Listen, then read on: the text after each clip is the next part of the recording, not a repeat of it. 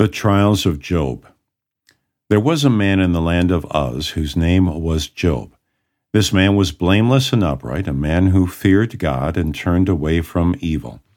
7 sons and 3 daughters were born to him. His possessions included 7,000 sheep, 3,000 camels, 500 yoke of oxen, and 500 female donkeys. He also had a very large retinue of servants. This man was the greatest of all the men of the East. There came a day when the sons of God came to present themselves before the Lord, and Satan also came. The Lord said to Satan, "Have you considered my servant Job? There is no one like him on the earth, a man who is blameless and upright, who fears God and turns away from evil." Satan answered the Lord, "Is it without cause that Job fears God? You have blessed the works of his hands, but just stretch out your hand and strike everything that is his, and he will certainly curse you to your face." So the Lord said to Satan, "Very well then, everything that he has is in your hand, but you may not stretch out your hand against the man himself." So Satan left the presence of the Lord. One day a messenger came to Job and said, "The oxen and the donkeys, the Sabaeans swooped down and took them away. They put the servants to death, and I am the only one who has escaped to tell you."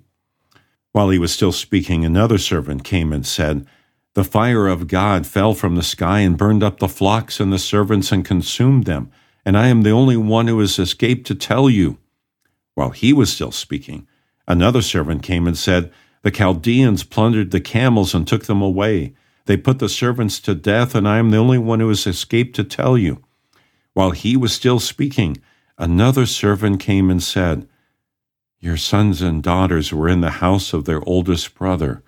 Suddenly a powerful wind struck the house, and it collapsed on the young people, and they died, and I am the only one who has escaped to tell you." Then Job stood up, tore his robe, and shaved his head. He fell to the ground and worshipped. Then he said, "Naked I came from my mother's womb, and naked I will return. The Lord gave, and the Lord has taken away. May the name of the Lord be blessed." In all this, Job did not sin or blame God.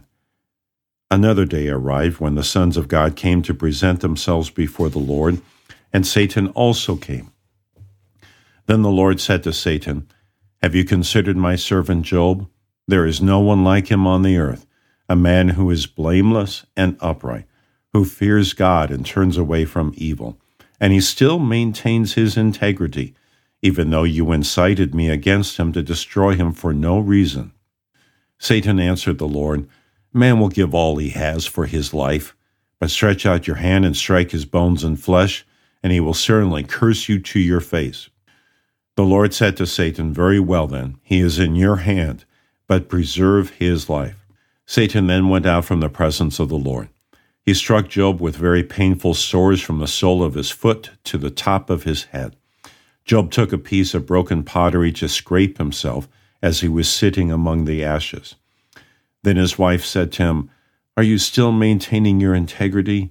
Curse God and die." But he said to her, "If we accept the good that comes from God, shouldn't we also accept the bad?" In all this, Job did not sin in what he said.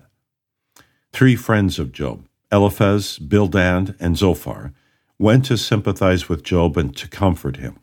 They sat on the ground with him for 7 days and 7 nights, but no one spoke a word to him, because they saw that his suffering was very great.